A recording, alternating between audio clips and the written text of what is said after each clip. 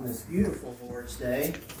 It's been a beautiful last 2 or 3 days, and we get to see all of God's beauty every time that we go outside. You get to hear it, even with the birds chirping and stuff. And so God surrounds us, and we can see it ever present. This morning we're going to continue our lessons on Christian graces. Lord willing, I'm not sure if I'm going to do the last 2 in 1 or if I'm going to try to push those out in 2. But we'll be finishing this series soon. But then again, I'll be teaching in April, so I got to finish it sometime. But we're going to continue our thing on Christian graces that we find in 2 Peter chapter 1, verses 5 through 10. And besides this, giving all diligence, add to your faith virtue, and the virtue knowledge, and the knowledge temperance, and the temperance patience, and the patience godliness, and the godliness brotherly kindness, and brotherly kindness charity. For if these things be in you and abound, they make you that ye shall neither be barren nor unfruitful in the knowledge of our Lord Jesus Christ. But he that lacketh these things is blind, and cannot see afar off, and have forgotten that he was purged from his old sins. Wherefore the rather, brethren, give diligence to make your calling and election sure. For if you do these things, you shall never fall. So this is going to be sermon number 8. And this morning we're going to be looking at godliness. When you look up the Greek word for godliness, it means piety, especially the gospel scheme. Godliness or holiness. And we read in the scriptures, be ye holy as he is holy. We are to live our lives in accordance to the gospel, what the teachings of Christ that's been laid out by the Holy Spirit. 1 Timothy chapter 6 verse 3, the verse that Ben read for us this morning, if any man teach otherwise, this would be a false teacher. That's what we're dealing with in Peter, in the second epistle, is false teachers. If any man teach otherwise and consent not to wholesome words, even to the words of our Lord Jesus Christ, and to the doctrine, that would be the doctrine of Christ, which is according to godliness. And so where are we going to find out our godliness? It's from the doctrine of the Lord. Remember what Peter had told them in the first couple verses, that God had given them all things to what? Godliness. It's through the Word. He gave it to the apostles and to the writers of the New Testament, and we have it in written form. And so we have to live out the gospel. We must practice what we preach. If we're going to try to encourage those that are living their life wrongly, we first must make the corrections. And so this is going to be where you're really focusing in on repentance. You are trying to live a life that is for Christ. As we had talked about, that Paul would buffeted himself daily. He always brought himself under subjection so that he would not sin against the gospel. And when he was preaching to others, he himself would be a castaway. That brings us back, and we looked at it a sermon ago or two, Matthew 7 verse 3. And why beholdest thou the mote that is in thy brother's eye, but considerest not the beam that is in thy own eye? And so what would the world call such a one? Jesus called him a hypocrite. In verse 5 of Matthew 7, thou hypocrite, first cast out the beam out of thine own eye, and then thou shalt see clearly to cast out the mote out of thy brother's eye. And so here in the context, a beam would be this great big log sticking out of your eye. But the mote in your brother's eye would just be a speck. A speck. But you're gonna harp on them, but you're going to be living contrary to how God would have you live. And so, remember what Peter said in his first epistles. How were Christian wives told to convert their husbands? We had done a study on the first book of Peter over a year ago. In 1 Peter chapter 3, verses 1 through 5. Likewise, ye wives, be in subjection to your own husbands, that if any obey not the word. So these are non-Christian husbands. They also may, without the word, be won by the conversation of the wives. That would be their manner of life. It's the actions of their wife that's going to bring them to Christianity. While they behold your what? Chaste conversation coupled with fear. So again, it's your manner, the wife's manner of life. Whose adorning, let it not be outward adorning of plaiting the hair and the wearing of gold or the putting of apparel. And so it's not the attractiveness of the outside, it's the attractiveness of the inside of the lady. But let it be the hidden man of the heart, in that which is not corruptible, even the ornament of a meek and quiet spirit, which is in the sight of God of great price. That's what's important to God. It's our inner man. And so the women were to live their lives in such a way that they're going to win their husbands to Christianity. For after this manner in the old time, the holy women also who trusted in God adorned themselves, being in such subjection unto their own husbands. And so they don't go, well, I'm not going to listen to you because I follow God and I don't. No, they're doing this all through a meek and quiet spirit. It's through their actions. Influence can either help the gospel or it can hinder the gospel. Matthew chapter 5, verses 13 through 16, on that Sermon on the Mount, ye are the salt of the earth, but if the salt hath lost its savour, if you have lost your influence, wherewith shall it be salted? It is henceforth good for nothing, but to be cast out, to be trodden under the foot of men. And so, if we don't live a life that is of good influence, then we are going to be trodden by men. We are going to be spoken evil of. The worst part is they're going to speak evil of the gospel. You are the light of the world. A city that is set on a hill cannot be hid. Neither do men light a candle and put it under a bushel, but on a candlestick, and it giveth light unto all that are in the house. And so we shouldn't be ashamed of our light. We should be ready to shine our light. In verse 16, let your light so shine before men that they may see your good works and glorify your Father which is in heaven. Well, that's your manner of life. Good works. You're doing things that are good and pleasing to God, but then other men are seeing what you're doing, and in the response, they're going to glorify our Father which is in heaven.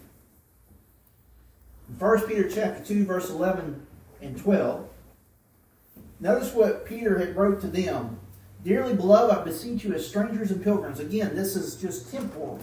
We're just pilgrims here. This is not our permanent home. We look for a better home. Well, what does he tell them to do? Abstain from what? Fleshly lust. Don't sin. Which war against the soul. Now notice verse 12. Having your conversation honest. That's your way of life. The things that you're speaking, the things that you're doing. Among who? The Gentiles. That whereas they may speak evil against you as evildoers, they're saying it falsely because you're living yourself honestly. They may by your good works, which they shall behold, so these are things that they can see, glorify God in the day of visitation. In Philippians chapter 2, verses 14 through 16, what's some things that we can do that will discourage others from wanting to follow God? Do all things without murmuring and disputings. If we were, as Christians, always disputing with one another, that's not godly. If we're murmuring, who are we ultimately murmuring against? God. Remember, he even told, I believe it was Moses, they don't murmur against you, they murmur against me. When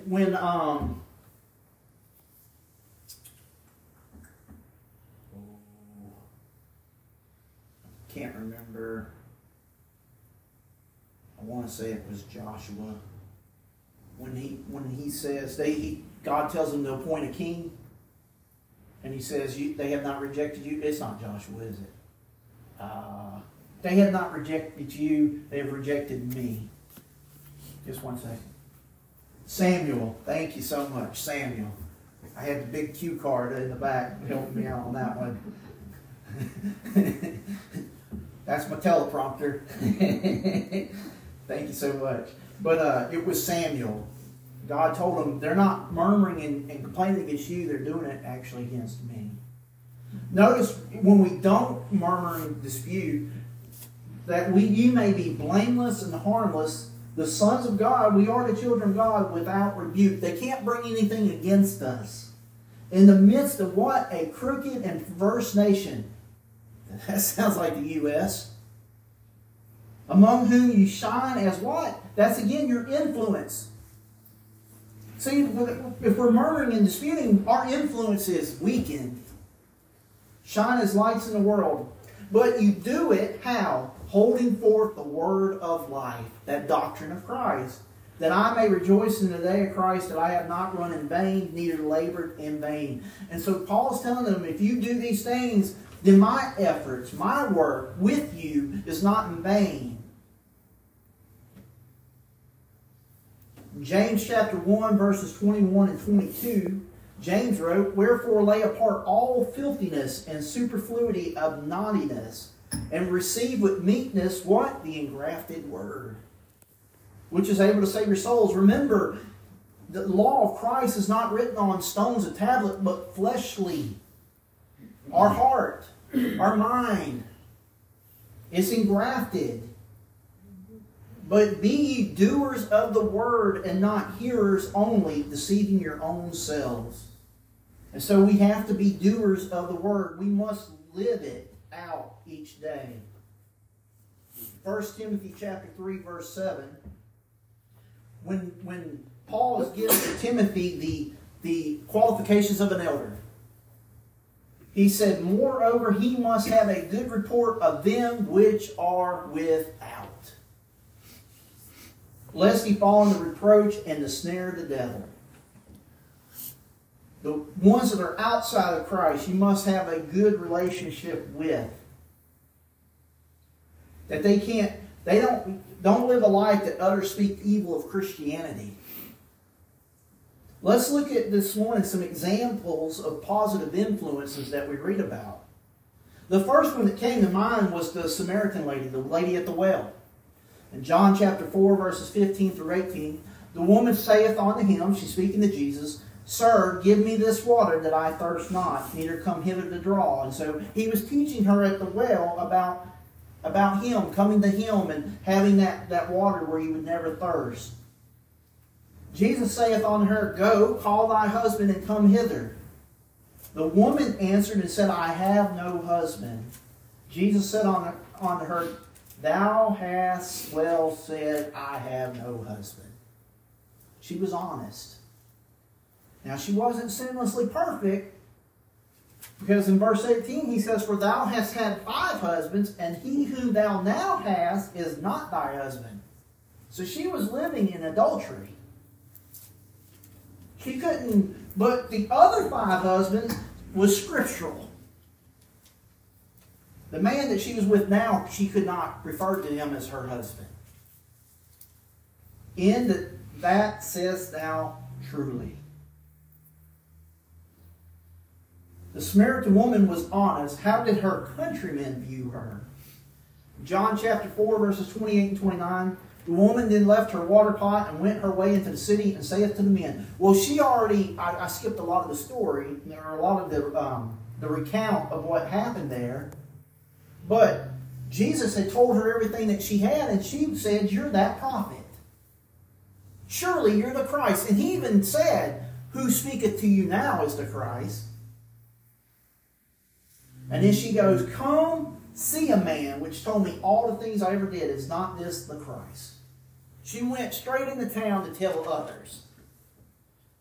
Because the Samaritans, they believed in the Pentateuch. And in the Pentateuch, we are told that there is going to be a Messiah coming, the Christ. Will they ignore her, or will they go and see?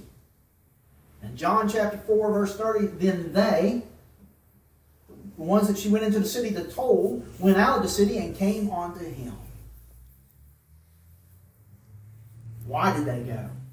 James chapter 4, verse 39, and many of the Samaritans of that city believed on him for what? The saying of the woman. which testified, he told me all that I ever did. He was honest. She had good influence. She may have been a sinner, but she had good influence.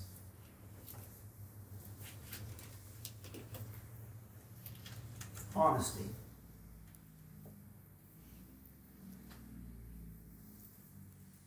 Her influence caused even more to believe in Christ. There was others that didn't believe necessarily what she said, but they went and did it because they believed that she was honest.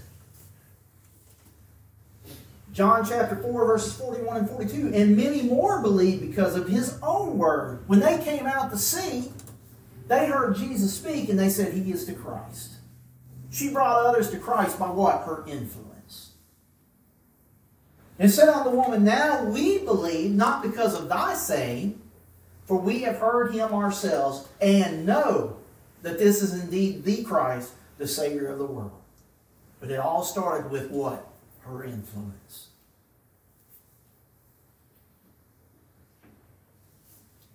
How about Cornelius? In Acts chapter 10, verses 1 and 2.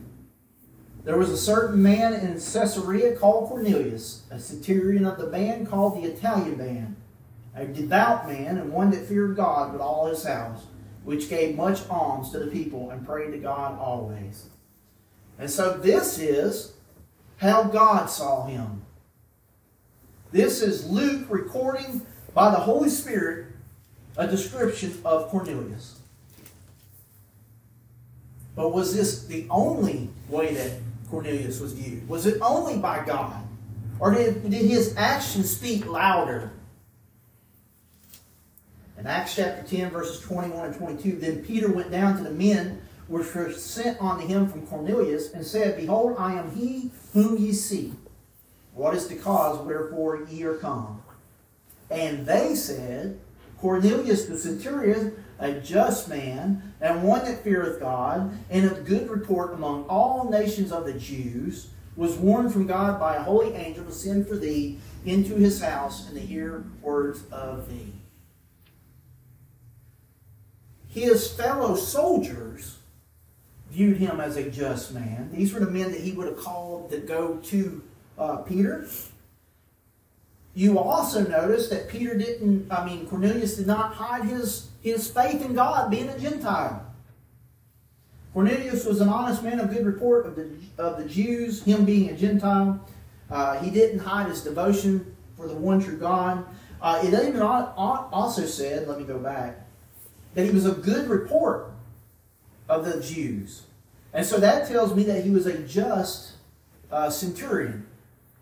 He wasn't one that was misusing his power against the Jews, as we have seen in other cases. What did Cornelius do when Peter arrived? In Acts chapter 10, verse 24, and the morrow after they entered into Caesarea, and Cornelius waited for them, and had called together who? His kinsmen and near friends. Come and see. Come and see. If he was a bad influence, would they have came? In Acts chapter 10, verse 33, immediately therefore I sent to thee, and thou hast well done that thou art come. Now therefore are we all here, present before God, to hear all things that are commanded thee of God.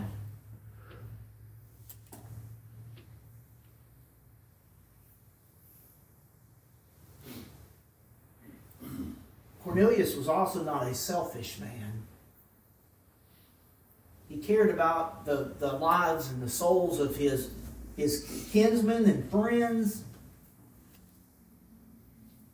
So was Cornelius the only one saved on that day? In Acts chapter 10, verses 47 and 48, Peter stood up and said, can any man forbid water that these should not be baptized, which have received the Holy Ghost as well as we? And so it was all those that were in attendance that day that believed. These, plural. Verse 48, and he commanded them, not him, them, to be baptized in the name of the Lord. Then prayed they him to tarry certain days. Good influence. Well, what about some examples of some negative influence? You already know where I'm going with this one, Paul. Paul had some negative influence at the beginning of his conversion to Christ, but before Paul's complete conversion to Christ, he already had seen the Lord on the road to Damascus, and he was told to go into the city, and it would be told him what he must do. And the Lord came and spoke to Ananias and told him to go find Paul, and Ananias was hesitant to go. Why? In Acts chapter 9, verses 13 and 14, then Ananias answered, Lord, I have heard by many of this man how much evil he hath done to thy saints at Jerusalem. And here he hath authority from the chief priest to bind all that call on thy name. Ananias was scared. He didn't want to go find Paul. He's evil. Paul's reputation preceded him. Shortly after his conversion, his reputation remained tarnished.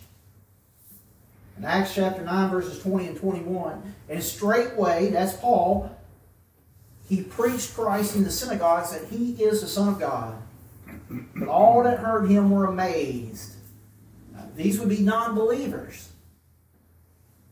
And said, is this not this he that destroyed them, see, them, which called on this name in Jerusalem, and came thither for that intent, that he might bring them bound unto the chief priests. And so these would have been non-believers hearing him, and they were amazed.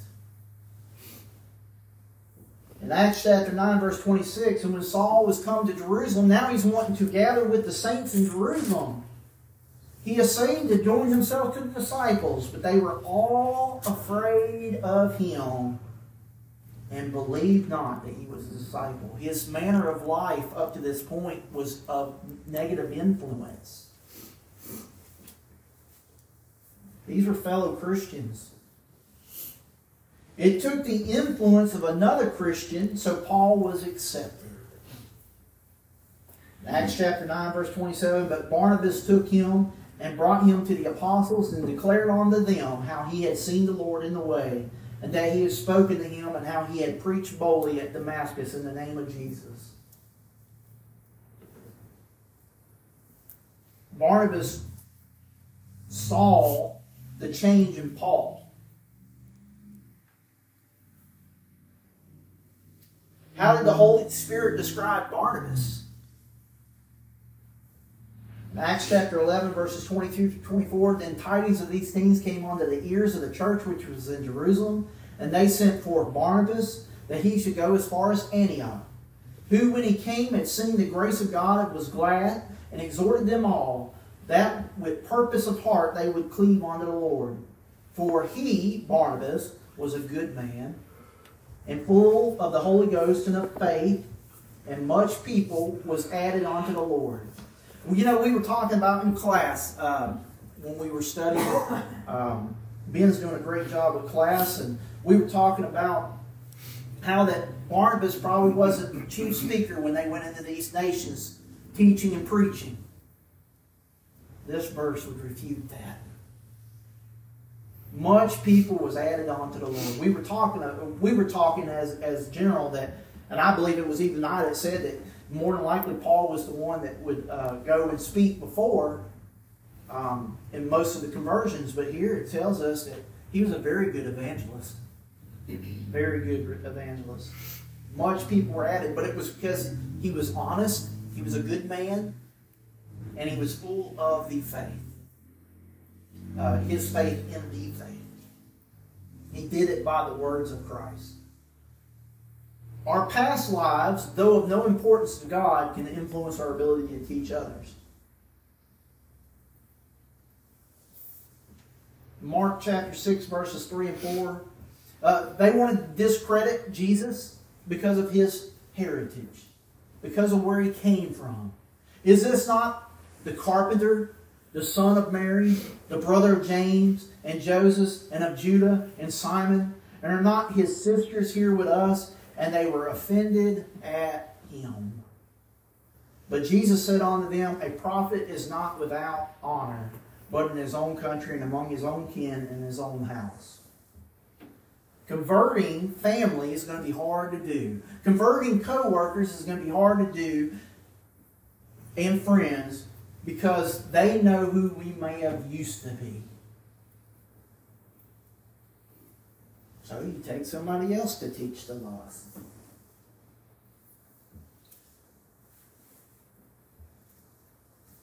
It wasn't Cornelius trying to convert his household. He called for Peter. Let him do it. Even though much was said of good of Cornelius, I don't want to contradict myself. Even Jesus' brethren didn't believe in Jesus, and he was what? The master teacher. John chapter 7, verse 2 through 5. Now the Jews' feast of tabernacles was at hand. His brethren therefore said unto him, Depart hence and go into Judea, that thy disciples also may see the works that thou doest. For there is no man that doeth any things in secret, and he himself seeketh to be known openly. Thou do these things, show thyself to their words, for neither did his brethren believe in him. At this time, they didn't believe. Because if you go back on the screen and see who his brethren were, we see James. Most believe that he is the writer of the book of James. We know it's not the Apostle James because we read in Acts 12 where his life was taken. And then we read of Judah. And Judah would be the writer of the book of Jude. And so we see that his brethren did believe on him at some point. But at this point in juncture, they didn't believe on Christ.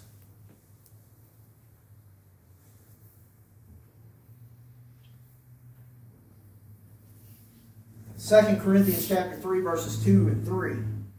This is why you live the life. Even as a congregation, we live a life a certain way. Ye are our epistle. Now, Paul's writing to the brethren there in Corinthians, and he's saying all that had a hand in helping build that congregation up and add to it, they were their epistle. Written in our hearts, known and read of all men. For as much as you are manifestly declared to be the epistle of Christ ministered by us, written not with ink, but the Spirit of the living God, not in tables of stone, but in fleshly tables of the heart. It's the way that we live our lives. We are a living epistle.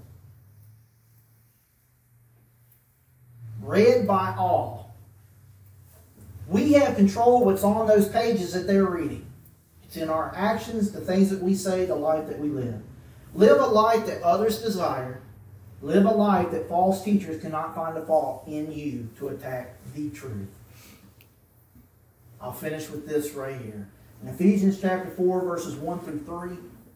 I therefore, the prisoner of the Lord, beseech you that you walk worthy of the vocation wherewith you are called. Walk worthy to be called a Christian. That's our vocation. That's our work.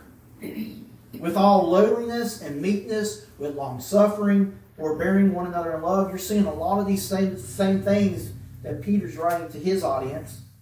Endeavoring to what? Keep the unity of the Spirit in the bond of peace. We walk a certain way to bring unity. We try to bring others into that bond of unity. But if we live a life that contradicts the truth, it's going to be hard to convert them to the truth. So this morning, if you're not a Christian, we invite you to become one. It's the same invitation given. It's God's invitation that's been given for almost 2,000 years. It starts by hearing the Word of God. That's what our faith is built on, is the Word of God, Romans 10:17, so that faith comes by hearing, and hearing by the Word of God. We believe that Jesus Christ is the Son of God. The things that are written in the Bible is to produce our faith in Him, because we can't see it for ourselves. We go by accounts of others. In John chapter 20, verses 30 and 31, John writes, and many other signs that truly did Jesus in the presence of His disciples, which are not written in this book. But these are written that you might believe that Jesus is the Christ, the Son of the living God, and that believing you may have life through His name. When we see in the writings things that we need to make corrections in our lives so that we are conforming to the Word of God and not conforming the Word of God around us, that leads one to repentance. Jesus says, without repentance, that we will perish. Luke 13:3-5, I tell you, neighbor, that except you repent, you shall all likewise perish. And then we must confess Him before others. That's what the Samaritan lady was doing. She was confessing Him before those in the town, saying that He is the Christ based on the interaction that she had with Christ. She brought others to Christ. She was confessing and professing Him going forward, and that's what we are to do. Jesus says that if we don't confess Him before men, that He will deny us before His Father. Matthew chapter 10, verses 32 and 33. And then we must allow someone to immerse us in water so that we may become a children of God. Galatians 3:26 and 27, for you are all the children of God by faith in Christ Jesus. For as many of you have been baptized into Christ, have put on by Christ. That is, to be clothed with Christ. Becoming in the fold of God, having our sins washed away, Acts 22:16, by the blood of the Lamb, Revelation 1:5. And then we're told to live faithful, that is, steadfast in the Word of God, and He will give us that crown of life at the end at the judgment, Revelation 2:10. If perhaps you have obeyed the gospel, but you have been living a life that has brought reproach or shame against the church, against the Lord, if we can help you in that way, if we can help you in either way, if you'll come to the front, as together we stand and sing the song of prayer.